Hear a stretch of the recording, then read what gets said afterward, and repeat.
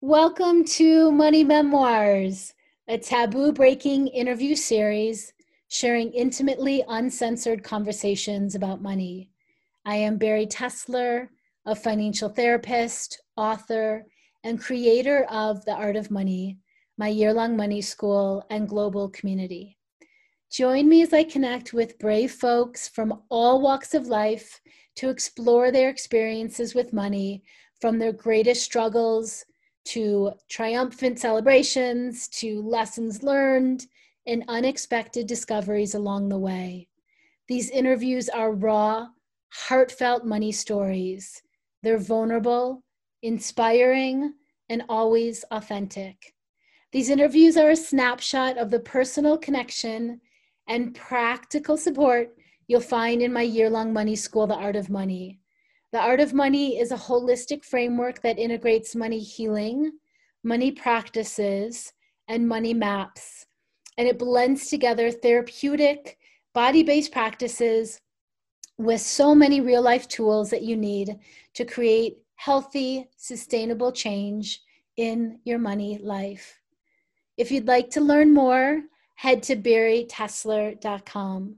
For now, get comfy and cozy for another intimately uncensored money memoir. Welcome, everyone, to a brand new Art of Money interview.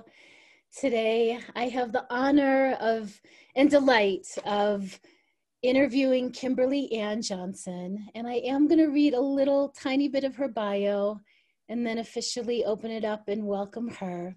So Kimberly is a somatic experiencing practitioner, educator, and author. She helps women heal trauma, awaken their power, and feel at home in their bodies to start living life on their own terms. She's always had a deep knowing that she was in the world to change things for the better. All of that came into sharp focus when she became a mother. Her whole life changed completely in that moment, and she had to learn a new way of being in the world. That gave her the what, learning the somatic experiencing tools and having her world rearranged all over again. In that experience gave her the how. Now she uses her training, education, experience, and advocacy to help women get closer to their blueprints, unpack all those layers of habits and conditioning so they can hear what their body's telling them and know who they really are. She is the author of the 4th trimester book and journal and the brand new book, The Call of the Wild, How We Heal Trauma, Awaken Our Own Power, and Use It for Good. Welcome, Kimberly. Thanks, Barry. I'm so excited to be here. I've, of course, been doing a lot of interviews, but I feel deep relief hearing your voice and talking to someone else who is somatically oriented. And I know we share so many trainings also coming to the world from the lens of dancing and the body. So I'm excited to talk today. Thank you. Me too. I've been actually nervous and excited, even though I knew that we would both like do a check-in and before, and yeah, and I've just been really excited to talk with you. So I would like you to please share with us a little snapshot of life, family, and work right now as a beginning. Yeah, so we're recording this at the end of April 2021. And like a lot of people, I was displaced or just chose to displace myself during the pandemic. So I had chosen to move to New York with my daughter. She's going to start 7th grade there. And we were making a big move from San Diego, California. Packed up a big old 22-foot U-Haul, drove across the country. You know, we were like all in. We were all in for like the rest of high school. And then we were there about 6 months when the shelter-in-place orders started. I had a book deadline for Call of the Wild. My au pair, who had lived with us for 2 years, who is Brazilian, and my daughter's also Brazilian. She was kind of like my au pair as well. Just an incredible person and support for our family. She went home to Brazil. And so I just realized I needed more support than I had there. A lot of my friends who I had moved to be around left the city. So I came back here to San Diego, which is where I'm from. And so right now I'm My daughter's 13 and a half. We just finished looking at high schools. This book, Call of the Wild, is my second book. My first book has a deck of cards and a journal that go with it. And I'm in kind of a zoom out moment where I just 2 weeks ago, the book came out. We had a big party. It was kind of like a wedding. I've never had a wedding, but it seemed like that's what it was like. And I'm just in that sort of refractory period where the tsunami rolls back out to see, kind of looking at all of the pieces. And one of my close friends, Ash Robinson, who's a CEO and has helped me with business along the years, she always tells me you have to ask yourself, how are you doing? And then how are you doing as the leader of your business? Because for me, those two things have kind of gotten glued together sometimes. And I'd say as a leader in my business, I'm feeling pretty challenged right now. I have more people working for me than ever. I have more expenses than ever. And as you could imagine, I think that's how most people feel after a wedding or after a big event. It's just, or having a child, it requires a lot of resources. And I'm just sort of asking myself the big questions of, what do I want to build? I have 4 more years with my daughter at home. How do I want that time to be? How do I want to spend my time? So that's kind of where I'm at right now. Wonderful. Thank you. I love the larger view and all the different pieces. And thank you for sharing all of that. And we're certainly going to dive into your somatic work and this new book, which I started listening to this week. And I'll share more about that. But I am excited to ask you some questions about your relationship to money, because, and at The Art of Money, we do highlight money memoirs, which is strengths, challenges around money, triumphants, the good stuff, the hard stuff. So before we get into your book, if you would please share a bit of your own money story, strengths, challenges, obstacles you've had to overcome, and what you're continuing to work with right now. And I know that's an enormous question, so go wherever you want to. My main money story was just, I grew up in San Diego, and until I was 10, I'm the oldest child of 3. We lived in a neighborhood. So we lived in like a regular middle-class tract home, suburban type situation. I could walk down the street to play tennis against the garage door with my friends, ride my bike around. And then when I was 10, my parents got very upwardly mobile, and we moved to a very wealthy area of town where we lived really far from everyone. And I didn't have friends that I could just ride their bike to their house. I started school there, and I had a really hard time in school there. In fact, I only stayed for a half a year, and my parents moved me to another school. And I just was looking around at the adults, and everyone was driving like really fancy cars. And I just felt like no one was really happy. And that was just a feeling I had, like, okay, everyone here has everything you're supposed to want, but no one's really happy. And so somehow I made a pact with myself that I'm just going to be happy no matter what. And it's not going to matter what I have. And that kind of turned into, and I was really fortunate in terms of, like, my parents paid for my whole college education. I had a credit card at school that my dad gave me. I was really responsible. So he was just basically like, be responsible with it. When I would say I want to work, because I think I felt kind of nervous about not really understanding how money worked very well, he would just say, no, I want you to concentrate on studying. I did have a babysitting job every Saturday night in my entire college time, which is kind of unusual, I think, for a college student. I love kids, and I always did. And I just felt like, okay, it's like something I could rely on. So I've always been a big saver. But then it just kind of segued into an interest in nonprofits, an interest in, anything that was going to be service oriented. And I can talk about that with respect to the nervous system later. But then I became a yoga practitioner, and that kind of segued into this idea of like, you're kind of better if you don't have a lot. And I think every religion sort of has its own version of that. Like, the beware of the rich, and, and so I tied up moral value in like, well, I'm good because I don't have a lot. And I got some of the worst financial advice of my life in yoga studios, where people would say, just have a Lakshmi purse, and then whatever you make, put in there, and then it'll just be there when you need it. And that kind of thing that just sort of played into my magical thinking and not having to really understand what it meant. I was afraid of it, to the point where when I graduated from college and I moved to New York City and I was dancing, I got a job waiting tables. I was making pretty good money at the time. And I sort of knew like I should save some of this. And then I asked my uncle, and he was like, no, you should just buy like speakers and equipment. Like that's what you do at this phase of your life. So I was really kind of trying to figure it out, but I didn't really know where to look.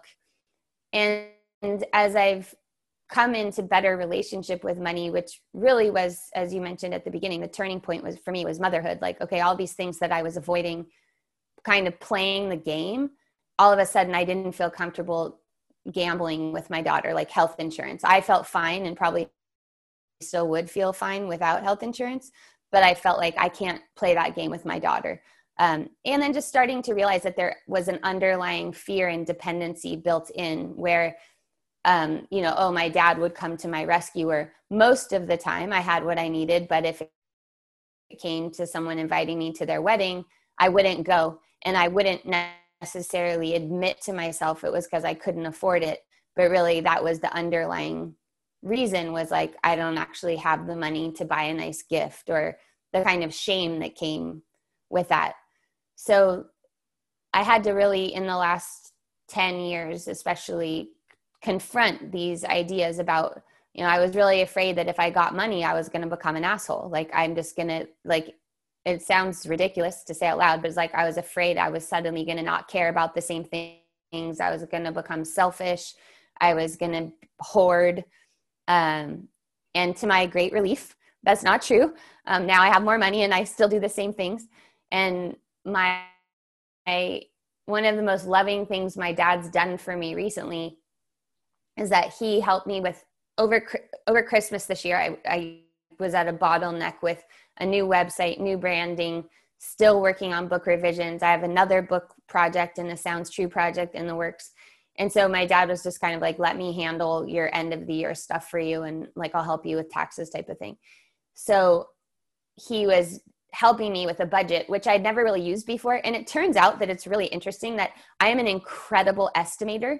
Like, my estimation of what I had and what actually came out was within $1,000 of each other, even with like my business brought in 690,000 last year. So even with that, I was still in my head within a small margin, but preferring to keep myself in a bit of confusion or like vagueness and not just confront the number about it.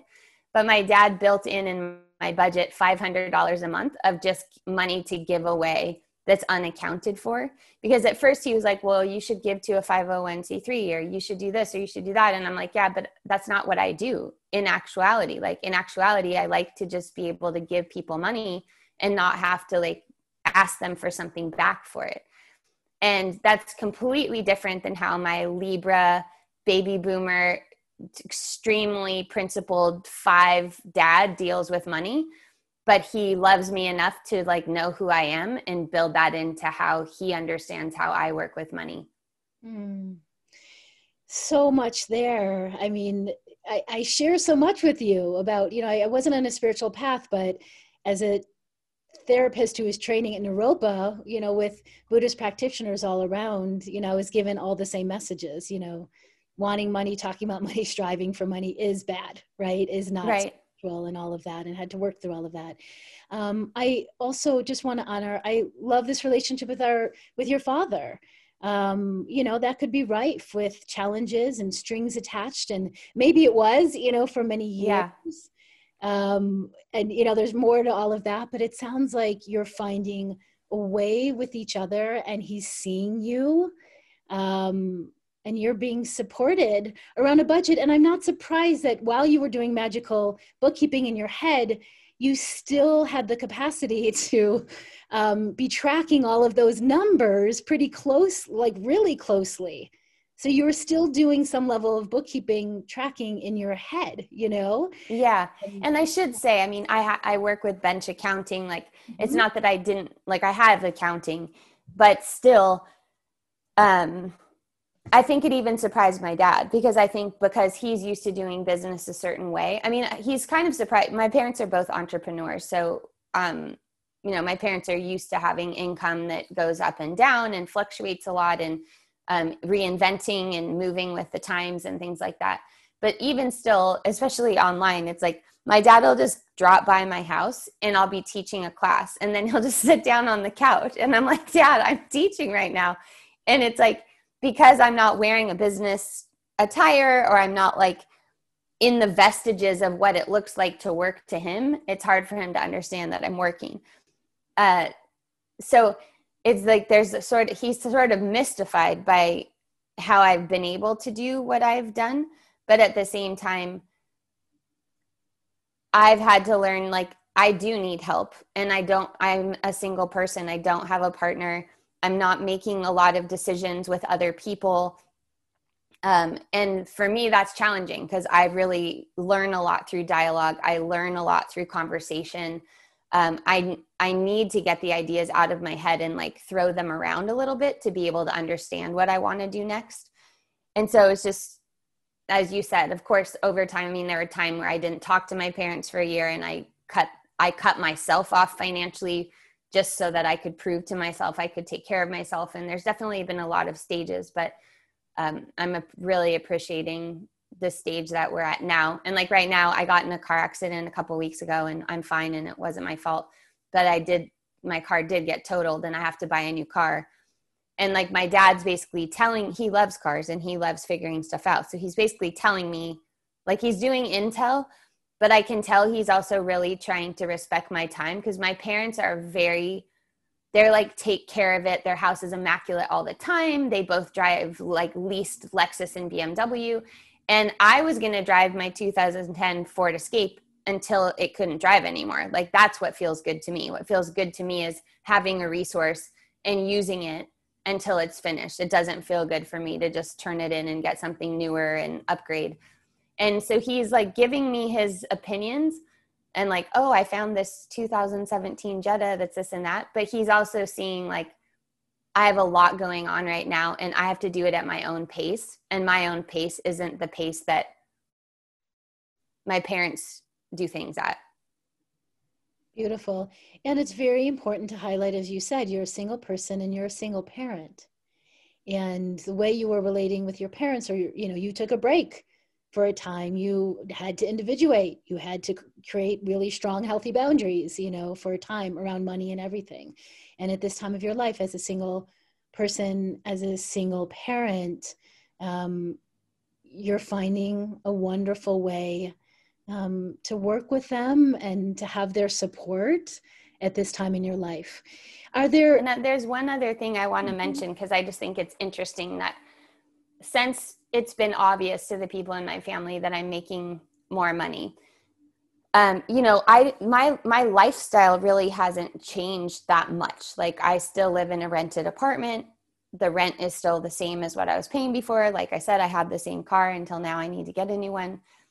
But when my dad's business has not been doing well in the pandemic, my sister's married and has a partner who works. But even so, and they both live the more what I would call like traditional, like they bought their house and they lease cars, and they leverage a lot of cash. And, you know, they've asked me for money. And that's been really interesting experience, because I'm like, well, you know, and in some cases I've given it, like when I have it. And also I think because my parents did pay for my education, and not just undergraduate, like I did a year of grad school and they paid for that. They paid for Rolfing school. Like they made these huge investments. There's kind of like and when my dad would like lend me money in the past, if I said like, oh my gosh, I'm like in a cash flow thing, and he'd say, okay, well, I have this. And he'd just say like, pay it back someday. There would never be a like, pay me this back at this time kind of thing. So when he did ask me for it, I thought, okay, well, this is a time to give back. And that felt good. It felt really freaky in some ways. Like, okay, now I'm at a place where like that, it felt unstable. Like my dad's always been super reliable. Like he's known in his family for the one who has the best financial advice. He understands how markets work. And then it also just felt like, wow, I'm a person who, like, I don't have debt. I've chosen not to leverage things. I've got money, I've got cash and savings because I've prioritized that, because I feel like I'm kind of behind in like retirement savings and stuff because I only had money to save like in the last 3 years.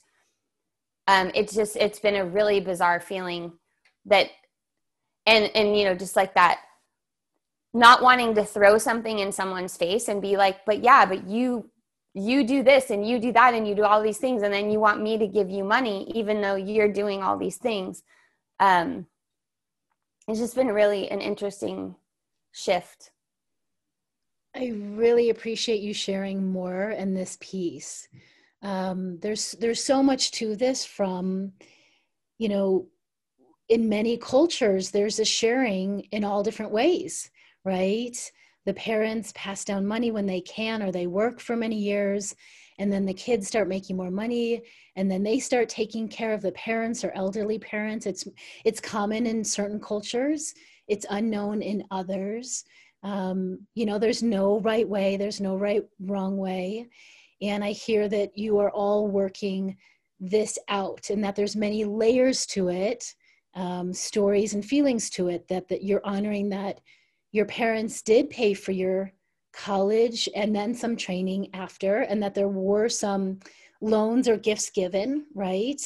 And I didn't even mention that I've lived with them. Like when I moved back from Brazil to the US, I lived with my parents for an entire year. So yeah. So, you know, I do love hearing that you're giving to them, and I'm hearing it's not easy either, because your father was the steady. He was, you know, he was the one who was the supposed, whatever this means, you know, responsible, how we traditionally define that.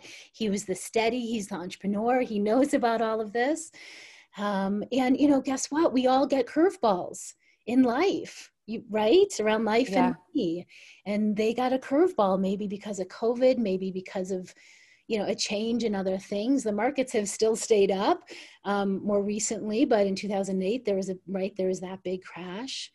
So thank you. You know, it just sounds like you are continuing to work this all out, and I'm sure having many, many, many life and money conversations that are challenging with them. Is there anything else you want to say about that? I know you're good at having hard conversations, and this will lead into the somatic work.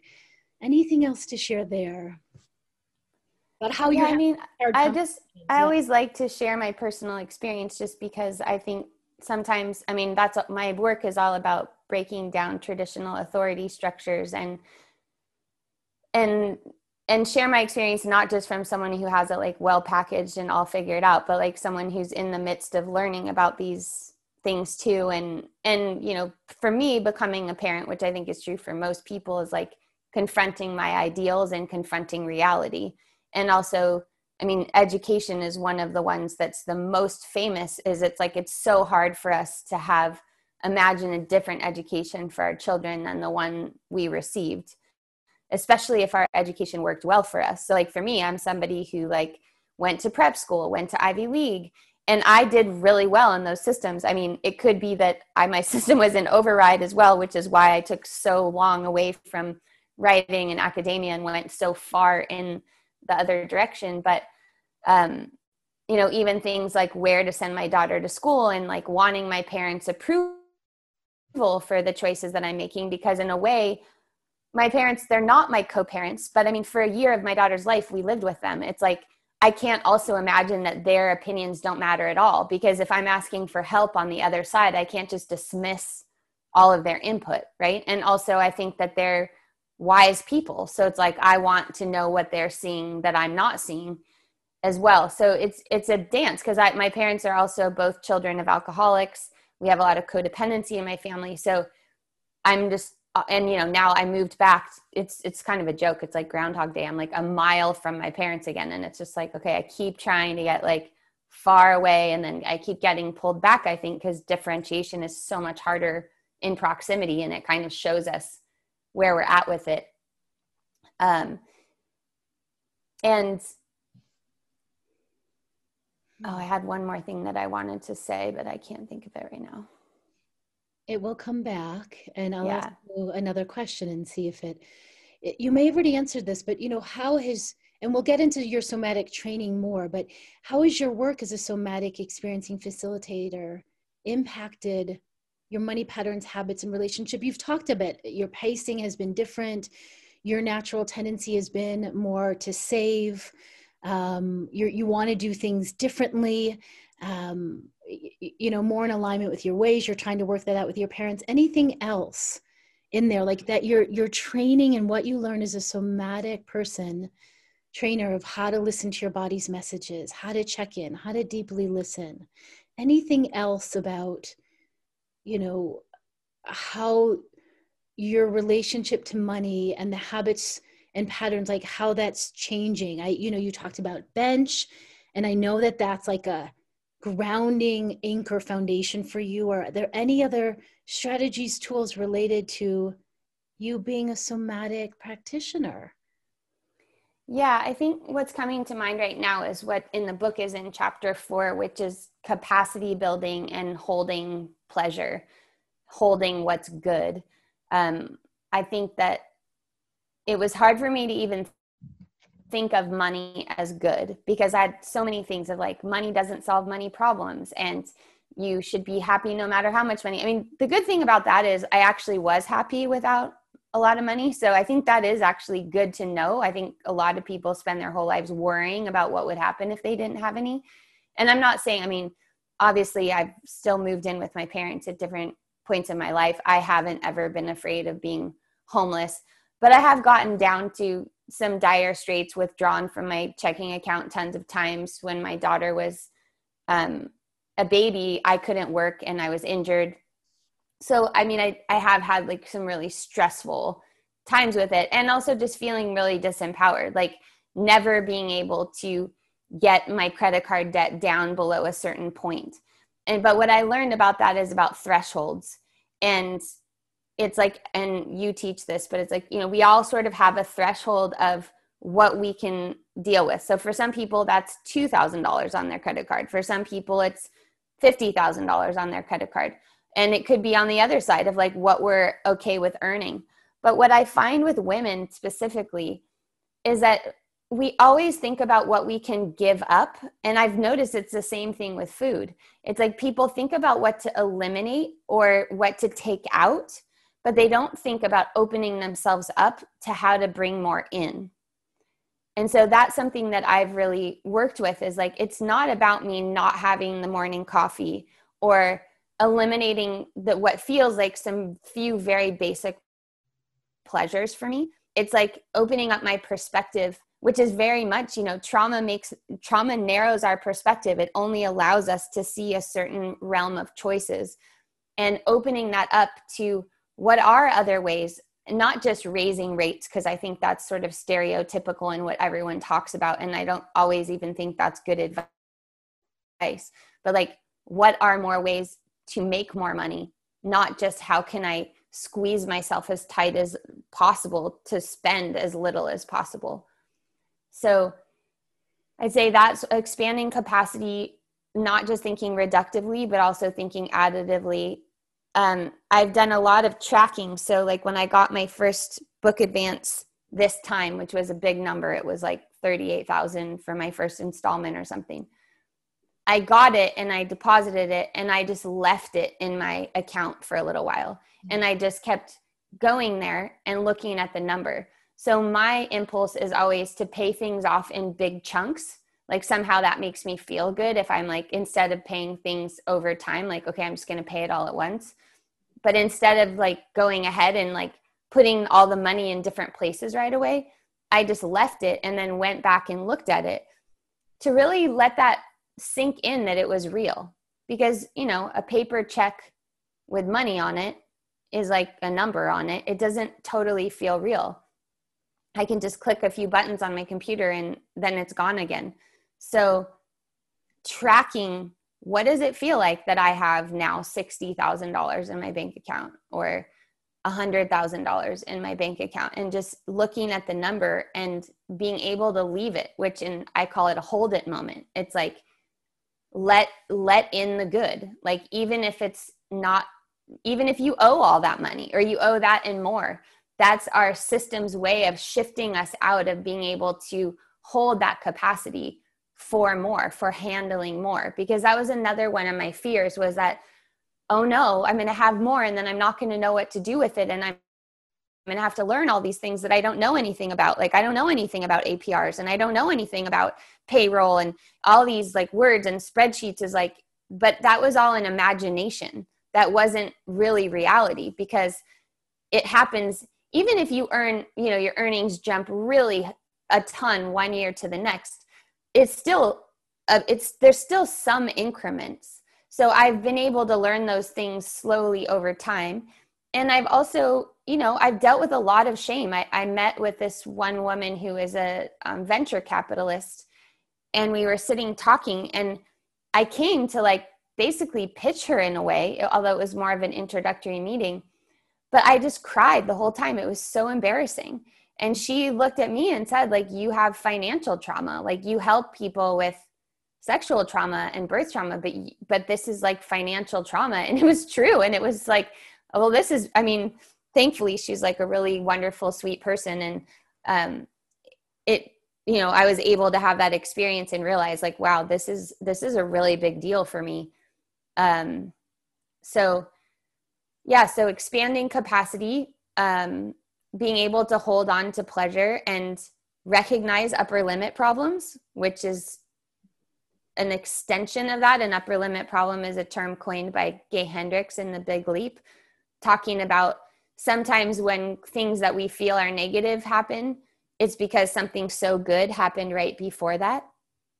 And because I employ a lot of people now, and I've experimented in different ways of payment, I've seen it happen with employees where they earn more than they've ever earned in 1 month, and then they quit the next month. And then they realize like, oh no, I didn't really mean to do that. But it's like their system it was just so much more money than they had before. There's so much to all of this. And I love that you're talking about, again, personally, what you're working through. I think so many people have money shame and levels and layers of money trauma. And you've been working on many of them, and then you hit a new threshold when you went to go pitch, Yeah. And, how tender that your body was just crying the whole time, it was trying to move, it was trying to move through things. It was trying to release. And I love that she was able to hold you to some degree, or witness or be present. Everything you're talking about, from, earning more. I know that you've had some big leaps, and I love that you're sharing that you would, sit the money, you would tuck it away and let it sit there so you could feel the energy of it. You could keep tracking. How are you feeling? What are your impulses? What do you want to do? Do you want to pay down all the debt? Other people want to spend it all. They don't want to hold. It's so challenging to hold on to it, or everything you said. They fear they don't know what they don't know what to do with it, or that they're going to make a wrong decision, right? And so it's tucking it away, letting it sit there for a while, sitting in that, noticing, and growing your capacity for the extra, for, the energy of that. I can remember giving a talk to more people than I ever had. And that was growing my capacity. It was just, it's more energy. And I don't know yet how to ride these waves. So I'm just going to ride them, as best as I can and learn. And as you're saying, growing the capacity for more pleasure, right? Anything else there? There's so much there, Kimberly. There's so much there. Yeah, I think, if we believe that you know, like right now, we're in this cultural conversation that's now come to the surface with about structural racism and privilege. And that's a conversation that I've been in since I was a teenager. So I definitely have had to unravel a belief that me having more means other people having less. And that my very exist, I think the narrative on the planet right now is like that humans are the plague of the planet. We're destroying everything. We're the predator, and we're like the beast of the natural world. And so if we adopt that mentality and we take that, internalize it, like, well, God, consuming anything means I'm basically bad because it's creating trash and it's, you know, poor people who are working. And, you know, every decision we make has all of these meanings that can be layered onto it. Then having more also means reckoning with all of that and reckoning with, like, how do I hold the fact that I am privileged and I do have these tools, and how am I going to measure if I'm giving back enough? And how am I going to measure if I'm repaying my debt to the planet or debt to the other people that are living on the planet? So for me, it's not like it's just been resolved and I have an answer to it. Definitely being a parent has helped with that, but even so, I mean, I had a huge thing with myself about sending my daughter to private school in New York, because I believe in public education. I have a degree in education. And then what resolved that for me was that one of the men who lived on my block was a high school principal. And he told me, I'm not sending my daughter to public school. And I was like, are you serious? Because like he runs a high school, he's a principal. And he's like, yeah, I wouldn't send my own child to public school. And when he said that, I was like, oh, I had permission to also make a different choice that was maybe against my ideals, but following my instinct about what was best, and just realizing the long view of our energetic investments. And now that I do have more money, number one, I do have more peace of mind. So it's absolutely true that my nervous system has more space in it. I'm less stressed. Something like getting in a car accident, still very stressful, still residue to undo, still not my forte, getting all the paperwork in addition to everything I'm doing, but not the desperation of like, oh shit, like I don't actually, like, what am I going to borrow the money? Am I going to charge it? How am I actually going to do it? Now it's like, okay, it's just a level of stress that's taken away. But also I really am able to help so many more people, because I really am able to mobilize people, because I do have more people that are listening to what I'm saying. And I can use that for good. I can use that to invest in, like, I funded a STEAM study project. I crowdfunded it, but I also raised a lot of the funds together with Kelly Garza of Steamy Chick. I raised $90,000. My community raised it last year for a Black-owned birth center. So the things that are really important to me now are not just important on, like, oh, I'm going to post on social media and have people do it. It's like, no, now I can actually be a part of bigger conversations that actually might have more long-lasting change. Wonderful. And I think so many questions to just keep sitting with was, you know, how do we know when we're giving back enough? How do we know when we're redistributing wealth enough in, you know, marginalized communities? How do we know? And I think each person is going to be answering that in a different way. Some people want an exact equation, you know, like, should it be 10%? Should it be, you know, like tithing? Or is it just so different? That's one of my questions, you know, and that comes up in my community a lot, is like, how do I know? You know, how do I know? And I think it's such an individual thing. So that's one thing I'm just sitting with. So maybe down the road, that's to be continued on that one.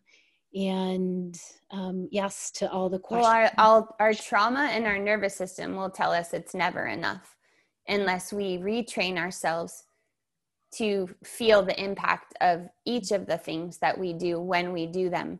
So it's a little bit counter to, I think, the dominant narrative right now, which is basically like, if you are in any circumstance of privilege, no matter what that is, race, gender, nation, that like you should you are continuously indebted and it can never be repaid. And what I know about behavior and what I know about healing is that we will never heal if that's the narrative that we buy into. The same with the planet. If we actually think that we are at war with our planet, we will never be able to create the regenerative conditions until we are in partnership and realizing that we're all swimming in the same soup and we are nature. We inhabit this planet, but we are nature itself. We are not separate from nature. Then we get a little bit closer. And I think, I know a lot about behavioral change. So do you. And it's like, unless we can acknowledge the small things that we're doing well, we just swim in that soup of everything that's going wrong and everything that's not fair and all of the ways that we were wrong in the past or our ancestors were wrong. And I'm not excusing any behavior. It's just that if we want to work towards that change, we have to acknowledge the small things that we're doing. So baby steps are essential. And realizing with a lot of women, I mean, I work with so many women and they're developing businesses that are not profitable because they're only developing them from a service angle. Like they want like the Tom's model of like buy a shoe, get a shoe, but they don't realize the seed capital that's behind that to be able to make that profitable eventually, if it's going to be profitable. So I think that the wrong people are asking the questions about capitalism. Like I'm interested in post-capitalist growth, but it's not really helpful to be marginalized, struggling, and not succeeding within the system, trying to change it. Because there's a way to actually do it ethically and then to change it from that place. So I just see that people are, the way that the intentions are very good, but there's so much angst wrapped up in money, and because money also is power, and as women we haven't had the power, so we don't like the way other people have used power, so then we're afraid to have it. And I just think for me it's just been one of the steps out of my lineage of women, which is no women in my family ever has been a breadwinner. 0 times. Lots of the women worked. They mostly worked to support the business that their husbands generated. My mom worked after my brother went to high school, but it was always like almost treated like a hobby, like, okay. And it was also secondary income. It was never relied on. Like, it's like, that's your money type of thing, kind of like a kid, like that's your money you're basing. So you have your own money. And so it's a much different thing to be in the space of breadwinner. Kimberly, I'm the first breadwinner woman in my family as well. And how I've never said that before, Wow. I am the first female breadwinner. Now, me and my husband share that, but there were times where I was the main. I was the main, right? And now we share. I need to acknowledge that. Yes. But the first one making money, the first woman in my family. Okay. All right. I so much there to unpack. And I want to move into your book, even though we've been touching on it a lot. And I want to define some of the concepts. Okay. But I do have a little intro here because number one, I was listening to your book. Which I think is so important for everyone to hear. If you can't read nonfiction like me, I read novels and memoirs all the time. But for some reason lately, the only way I can take in nonfiction is if I'm listening, right? Listening. And I'm going to talk about more of that in a second. I'm going to describe what your book is. But one other thing though, Kimberly, is that you may not know this, but when I was getting my master's in psychology 25 to 28 years ago, I was studying dance movement therapy, somatic psychology, through authentic movement, learning how to lead group movement classes in dance movement therapy, studying Christine Caldwell's the moving cycle, and Susan Aposhian's work. So Peter Levine's first book came out as I was graduating. So I left my master's degree with no training on trauma in the nervous system. So, I bring somatic tools to the very first, module in my program, the very first chapters of my book, about money emotions and learning how to listen to your body, the sensations, your breath. But my training stopped at trauma and nervous system. So I've been, and then I did my, and then I started my own business and have been on that path for, all these years. So I am so excited to just simply define some of these concepts. Yes, I've been studying it on the side, but this is your training, and this is what you're so seasoned in. Okay, so this leads me to your new book, Call of the Wild: How We Heal Trauma, Awaken Our Own Power, and Use It for Good. And a few notes about the book. So you've said it's a feminine approach to the body keeps the score. In the book, there's somatic explorations and exercises throughout. A quote: listening to this book will provoke your mind. Trying out the exercises will engage your body and make this wisdom fully yours. As you're listening, follow your body's clues as you listen to this book. What other books say that, and you talk about how our culture teaches us to ignore our body's messages. I know that well. The last one is a quote: coordinating your body's impulses with actions that respect and satisfy its needs will help you establish a new sense of safety and confidence. So let's please, I want to know how you went from talk therapy and spiritual practices to, doing your own somatic therapy and then training in it. So let's see if we can weave that in. But I really want to talk about some of the basic concepts around trauma, regulating the nervous system.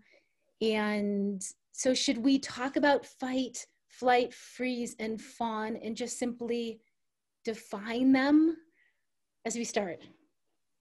Sure.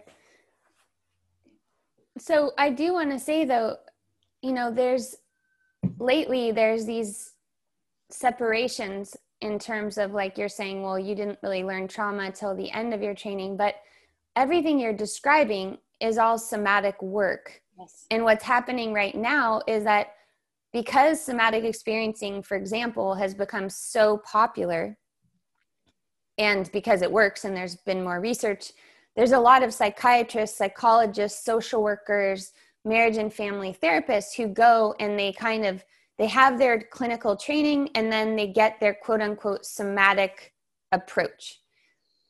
But what you're describing is this is an essential part of just how you orient to the world. And that might not be true for every dancer, but I found that it is true for a lot of dancers. And there still seems to be kind of a divide between people who come to somatic work as massage therapists, body workers, basically touch people who speak the language of the body, speak the language of movement, perceive the world in another way than through the mind. So, we might have these categories. I was really hesitant about putting the name trauma in the title. It's a huge SEO word right now. Body Keeps the Score by Bessel van der Kolk has been backlisted for like 180 weeks, especially during the pandemic, as a reference point.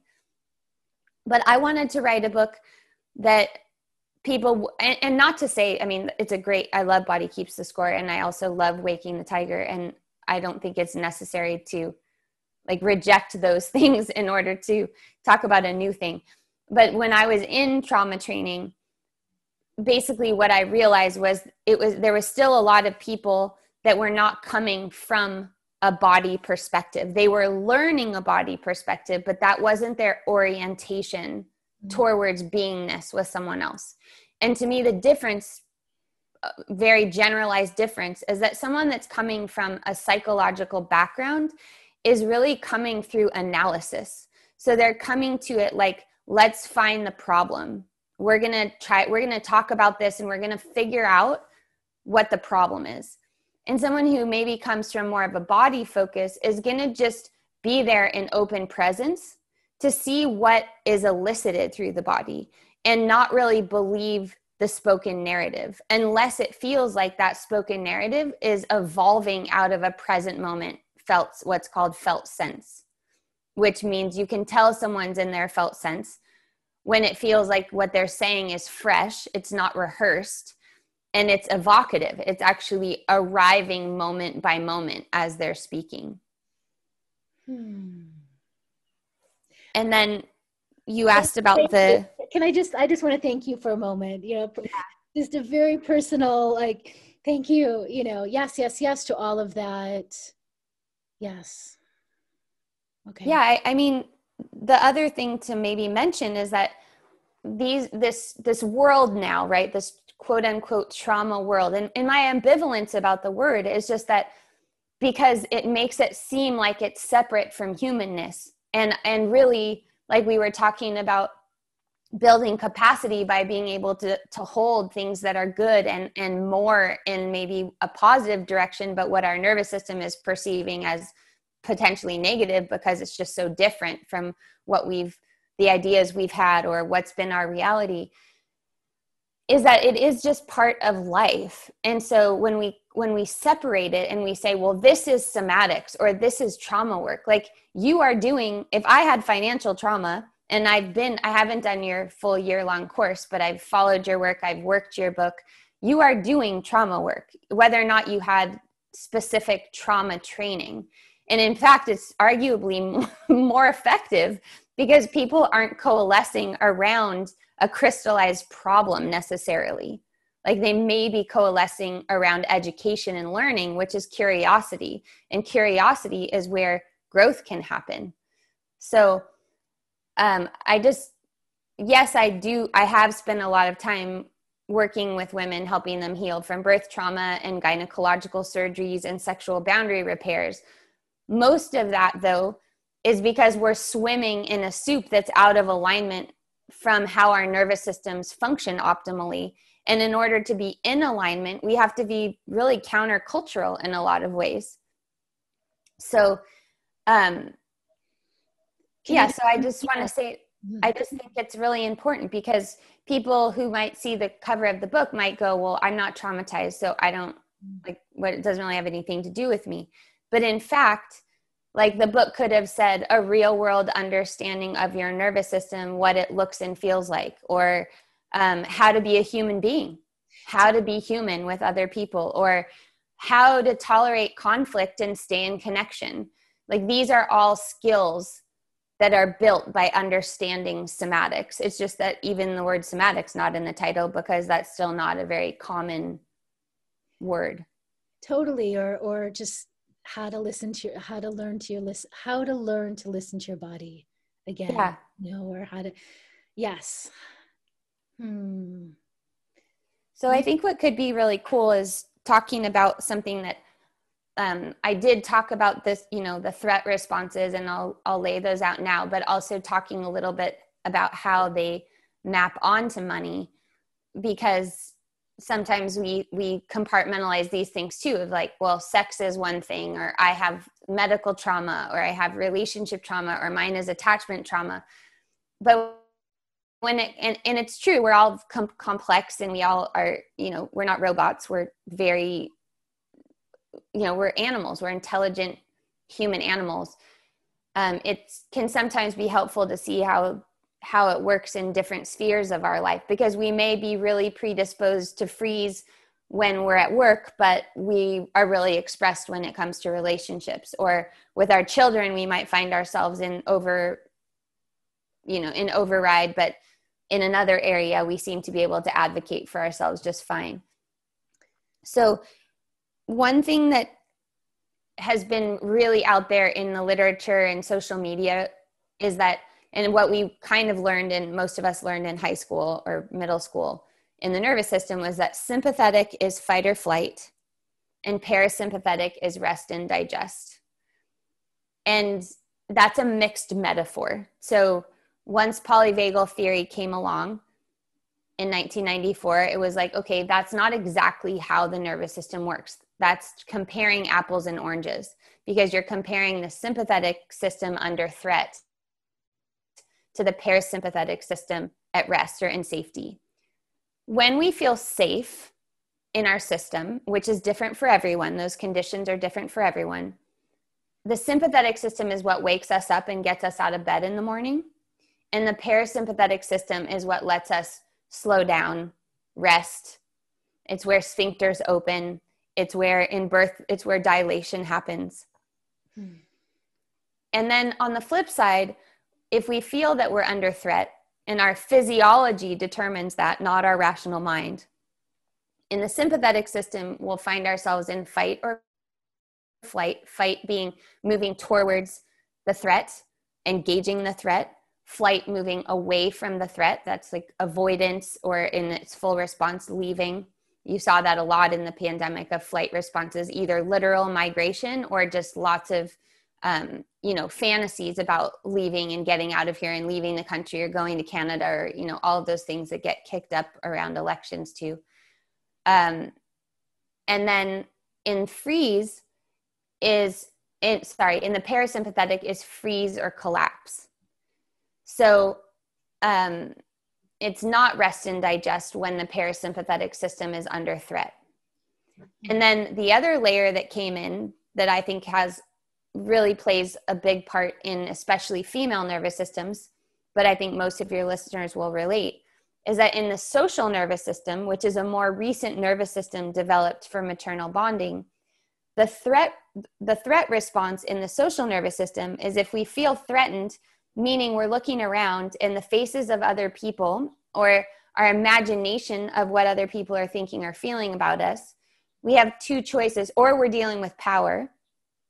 We either fawn, which is being really nice, appeasing, getting closer to the threat.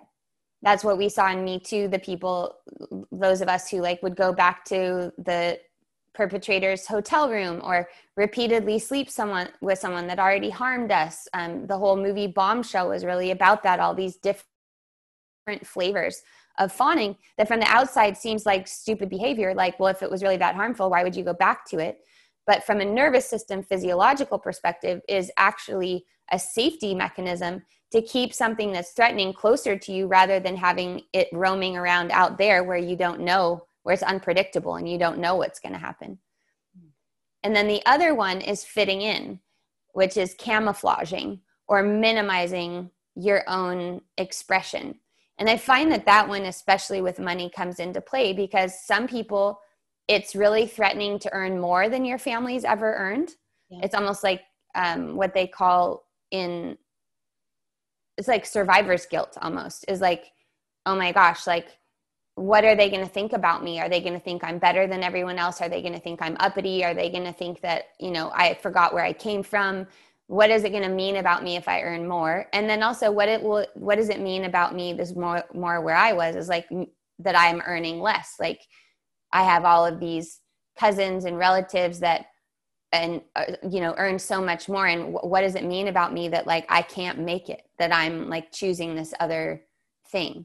And so to make our way out of those responses, and what is different about what I do in my work that I've seen out there in theory so far, is that I found that both cycling up out of freeze and flight into healthy fight and cycling down from fawning and fitting into healthy fight is where the repairs actually happen. When we can come into a sense of power and healthy aggression, knowing what we want, feeling like we have the capacity to go and act on those impulses and to stay focused on them without letting our energy be drained.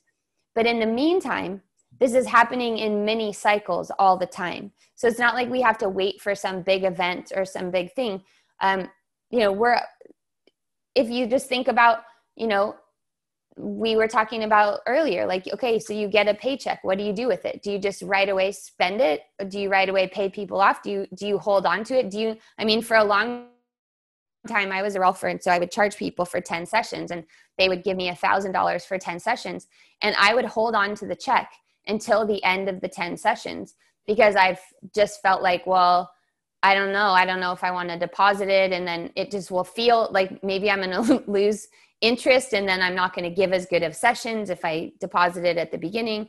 And I didn't really know anything about accounting, so I didn't know how that kind of screws other people up when you don't cash their checks right away. So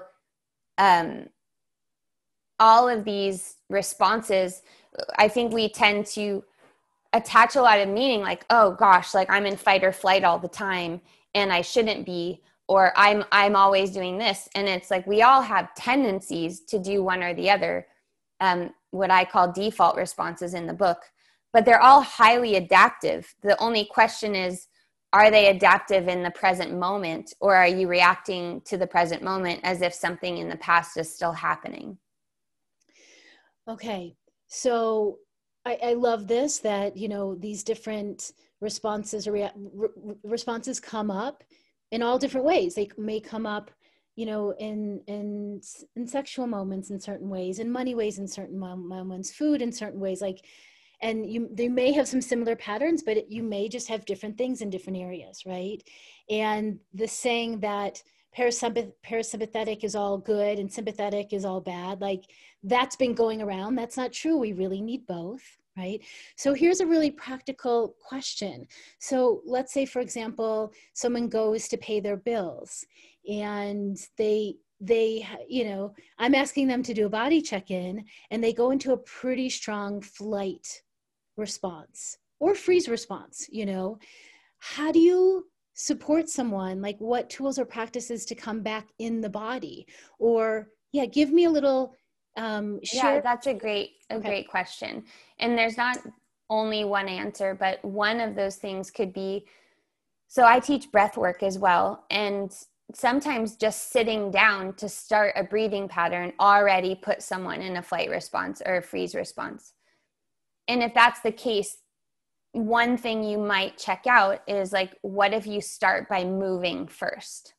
So most freeze responses are all freeze responses are immobilization responses. And we should, like, do a little, you know, dog ear here too, is like, we're talking at the end of April 2021, like we're somewhere hopefully emerging out of the global pandemic. We don't know how we don't know the trajectory, but in most places, at least in the US, the restrictions are loosening a little bit.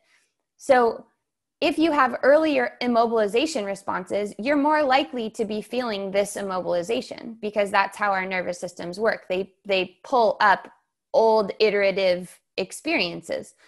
So if somebody is right away having a freeze response, number one, it's remaining in connection, which you would already be doing. So just like, oh, I noticed that you're feeling a little bit freezy. Now, sometimes people just have different patterns. So like when my therapist asked me, like, well, what are you noticing right now?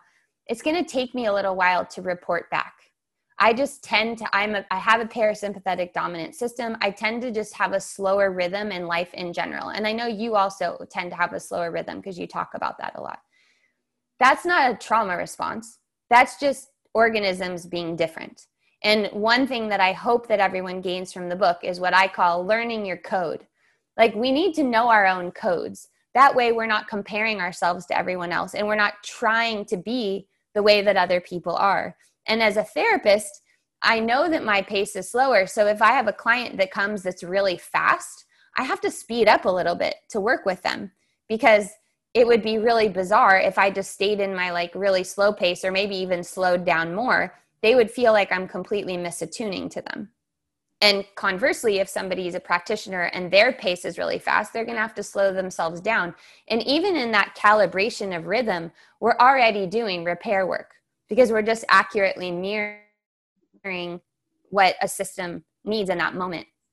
So I think naming something is really helpful. That's already a step out of freeze, whether that person themselves says, like, I noticed that it's taking me a really long time to respond, or freeziness can also feel like fogginess. Like, I just don't even know. I think that's how most people feel when they either get a bill in the mail or they have to open a bill. It's like people go into a real like hazy confusion, dissociation, almost kind of a feeling. And I know you give people a lot of practices for that.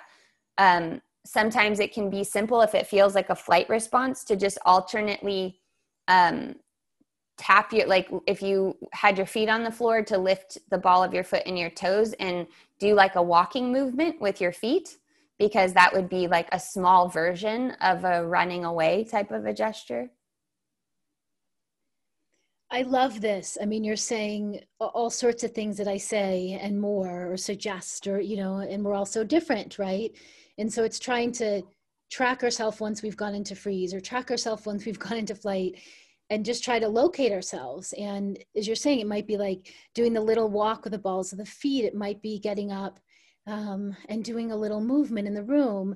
It may be getting up and going to get some water or a little snack, or, you know, taking a little nature walk and coming back and checking in again and seeing what you're doing then, you know, and if you could peek at the bill, you know, like, can we peek now? You know? Yeah. And sometimes I think it's even exaggerating. So I do a lot of what I call a fight breath, which is kind of, people have said it kind of looks like the haka men in the Maori people in New Zealand. But so if you know something's hard for you, like, you know, oh God, and you start to feel like dread, which dread is kind of a little bit of a flight response and starting to go to a little bit of apathy and resignation, which is a freeze response.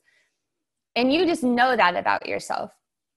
You can either do like, you know, get involved in the second arrows of how you shouldn't feel bad that you do that and da, da, da, da, da, which we all do, but like, you know, let's try to cut that out because it doesn't really go anywhere.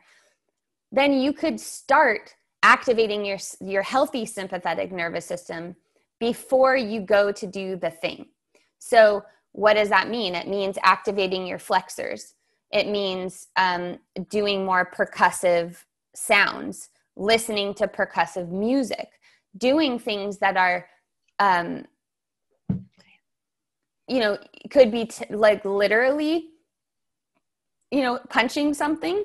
But anything that's going to get you into that feeling of power before you do it. Because I find what people do is it's like we force ourselves, right? Because like we know we have to do it, and like, oh my God, we're dreading it. And then you force yourself to do it. Okay, that's okay. It's that's kind of like exposure therapy, but like, you know, we're all doing our best and experimentation is great. So maybe that does work for you sometimes. But you could try to actually get yourself in the state that you want to be in when you're doing it. Does that make sense? So like an example is like one time I was doing high intensity functional training in New York, and I went to the gym and I was a little early. So I was reading a book, and someone came by and like commented like, wow, you're reading a book right now. And then I realized, yeah, this is actually really weird and not functional, because in the way that I was looking at it, I was like, oh, my nervous system must be really flexible because I can be super downregulated and concentrating on a book. And then the next minute I'm going to be like in a class, really pushing myself. Polyvagal theory told us stories follow state. So we want to be in the state to do what we're doing. And for everyone, that's going to mean something different. But for most of the time with nervous system stuff, people are always saying, like, people would probably say about finances, like, okay, if you know it gets you really stressed out, then like do a yoga nidra and like get in a sauna and, you know, make sure that you're like breathe, exhale a lot and like breathe out and deep breathe. But actually what a lot of people would need is the opposite. They'd need to activate their system more and be able to tolerate something that feels like potentially out of control, because that's actually what's happening underneath all of these other responses. Does that make sense? It does. And I love, I'm going to ask you one more question and then we're going to complete, and then I'm going to just send everyone to your book to listen to it if you're like me, if you need to, because that is helping me and I always slow down sometimes just to pace myself. You know, I was in the bathtub for some of it. I was out of the bathtub. I was walking around, you know, listening and moving for some of it. But I love what you're saying, because yes, on some level, we're always like, calm yourself down. You know, like if you do a body check-in, everyone thinks like I should calm myself down, but that's not always where we're going here, right? That's not always the right move. It's not always a way to repair. It's not always the way to get you into a different state. So Beyonce, or what's the metal band that my husband is always listening to? I can't think of it. I don't know. We were just talking before this interview how years ago when I was at the beginning of perimenopause and had so much anxiety and anger, and we were at a book celebration and I started playing Beyonce and he played metal band Back to Me. That was our conversation. Who is it? Anyway, they did a documentary about them. What is this metal band? And they all went to therapy. And they shared that. Anyway, a metal band that all went to therapy and did a documentary about it. I loved it. That's amazing. Yeah, amazing. We know who. So is it Metallica? It's Metallica. Yes. Okay. Metallica. Yes. So the last thing is just to bring in the Jaguar. Yes. And, two things. One is that you and I share freckles. I won a freckle contest. You would beat me. Oh, wow. That's when I was 8 years old. My sister came in second. And so. Wow. That's incredible. Congratulations. I don't think I've ever shared that. And, I come from redhead freckles and I think I'm a redhead freckle person, but I don't have the red hair. My grandma had the red hair. My dad had the red hair. So, and people have told me when I close my eyes, I have the Jaguar spots. Now you're covered. You're Jaguar spots everywhere, eyelids, everywhere in your body. It's amazing. So here's a short little Jaguar story, and this will lead into this. Short is that, years ago, I tell this story of being at a car dealership, hyperventilating in the car dealership, going in the bathroom to do a body check-in, to name it, sit with it, bring my breath down. I was trying to calm myself down, and then go into action, which was, what do I need to do? I came out of the bathroom. I told Forrest, my husband, we need to have a 20 to 30 minute money date in the car dealership to go through our questions. Do we have the cash flow? Do we, is this purchase in alignment with our values? It was an electric car. Yes. Will this purchase impact our larger goal of buying a home? Okay. So that was how I dealt with it in that moment. But there was clearly some flight, happening. And I don't like to make quick decisions. I like pacing to be slower. And that's where I was at the time. And then I did another few years later, had to buy a car because there was an accident, had to get a new car. And I went in and I was calm, no fight, flight, freeze during the whole thing, right? Then years later, we went to buy a house. It happened in 36 hours. And I went into full, we're making this happen. I'm making this happen, and I led the way. Well, my husband had some fight, flight, freeze that was happening for him. And I came out of that and he was like, whoa, you just jaguared that entire situation, Nice. You totally jaguared it. And I was like, I guess I did, and it doesn't come out all the time. He used to call it a speed train, but then he moved into its Jaguar mode. Okay. So then when I started hearing you talk about Jaguar and what this represents, I was like, oh yeah, I had that experience. And so please share a beginning teaching on this. And it does segue into how do we repair from our, are they called, would you call it coping mechanisms or just habitual trauma responses, so a little bit more. I think it's our default modes, but also, part of what I talk about in the book that is a little bit new also, at least in the realm of trauma world, is that not only do we have some native predispositions, so our actual connective tissue and what our connective tissue is made out of can lead us to certain nervous system responses. And additionally to that, then we have our conditioning of what we've been taught in our family, in our religion, and in our culture. For me, Jaguar came and it's not, people say, well, are you going to teach me how to find my spirit animal? Is that part of it? So I lived in Brazil and my therapist at the time happened to be from the Amazon. And I didn't know that until a very specific moment that I went to session and told him that my friends had given me the feedback that my daughter was becoming very authoritarian and that I needed to get a handle on it. And it was people that I really trusted. I was, of course, horrified and embarrassed and really pissed too, actually. But I knew it was one of those, like, I knew that I had to listen because I really trusted this person's opinion. And so in that moment, I was saying, you know, I was feeling sorry for myself because I was like, oh God, I'm like single mom and I have to do all the unconditional love and, you know, nurturing. And that seemed like that came really easily to me. And then I also have to do all this discipline and boundary setting. And he said, do you know that I'm from the Amazon? Which I didn't. And then he said, you're a jaguar. And it's the females that teach the cubs to hunt. So he just sort of fractured the split that I had created about what a mom and a dad would do and how my life would be different if I had that. And for me, it was a really important offering that is just the fruits of it have just to this day continually unravel themselves about what it means for me to come into right relationship with predator or hunting energy, because I was so identified with the prey on every level. I became vegetarian. I was an activist. And none of those things are inherently negative. It's just in my own nervous system, I had lost a lot of my self-protective and self-defensive mechanisms because of that over-identification.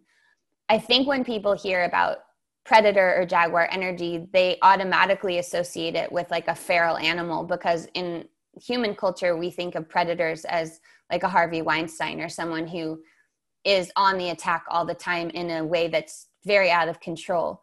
But in truth, a jaguar hunts only part of the time. It only hunts what it can eat. And then the rest of the time it chills out, plays with its cubs, sleeps on branches, and roams around or rests in shade. That is right relationship to predator energy. It doesn't mean that we're going to go around needlessly dominating other people or harming them. In fact, it's the reverse. When we have intact predator gesture within our nervous system and we know what that feels like, we can actually truly relax. We can actually truly surrender. We're not just in doormat mode by default or in helplessness. Because we know if we were to be threatened, we would defend our cubs. We would defend our territory. We would take what's ours. And that is what is so deeply difficult for most people who are females, because we're socialized to be good, to be nice, to be proper, to maintain connection. And it's not just socialization, it's also hormones. Our estrogen is a bonding hormone that it gives us the superpower of knowing how in a room, how to preserve harmony, how to keep people together, how to create cohesiveness. And it's why menopause is the exact opposite, because we don't have any estrogen anymore. And most people they pendulate to this other side of all this rage, where it's like, you're just like, everyone can take care of themselves now. I'm not going to sacrifice myself for the needs of the group anymore. And that goes against a lot of female conditioning. Kimberly, thank you so much for your time. You've been incredibly generous. This is the longest interview I've done in so long. And thank you so much. I guess you can break it in two if you need to. No, I'm going to leave it as is. This is perfect. I mean, of course there could be, a part 2, a part 3. Please let everyone know where they can find you, and any last thoughts. You can find me at KimberlyAnnJohnson.com. And if you go to KimberlyAnnJohnson.com/chapter, you can read the first chapter of the book for free. If you want to check out, like if you're really curious specifically about the nervous system specifics, like the bones of it, that's in the first chapter. And you can find me on Instagram. Those are great places. And my podcast, Sex, Birth, Trauma Podcast, where Barry's been a guest on my podcast before. Kimberly, anything else, or does that feel complete? I think we covered some wilderness. I think the territory was vast. But I do want people to know that I think trauma is a really big word. And I think you don't have to necessarily relate to the word itself. But if you, it's not even hope. It's just the reality. I'm a real devotee of reality. The reality is that you have everything right now that you need to make repair. And you don't have to go on like an archaeological dig into your past in order to do that repair. You just need connection and witnessing. And that can be in the form of your journal. It can be in the form of one-on-one. It can be in the form of one of the classes I teach. It can be in the form of connecting in another way. But I would really implore people, especially as we're coming out of this period of like mass collective immobilization, that we really give a lot of attention and intention to how we gather again, and not think of that as a luxury, not think of that as, you know, an extra, that connection is imperative to our survival, as imperative as these other instincts. And we're going to need to be committed to that over the next couple of generations so that we can build the world that we want to belong to. I am so very grateful for you. Thank you so much. Thank you. Thank you for joining me with this money memoir interview. I really hope you found something here to take with you, whether it was a lesson, some inspiration, or even just a little grace for yourself and where you are in your money journey. If you're feeling called to wade deeper here, please pack your financial goals, soul deep aspirations, and grab your favorite person. The Art of Money is a holistic framework that integrates money healing, money practices, and money maps, and blends therapeutic, body-based practices with real-life tools that we all need to create healthy, sustainable change in our money lives. So, if you'd like to begin your money healing journey with the Art of Money today, learn more at barrytessler.com.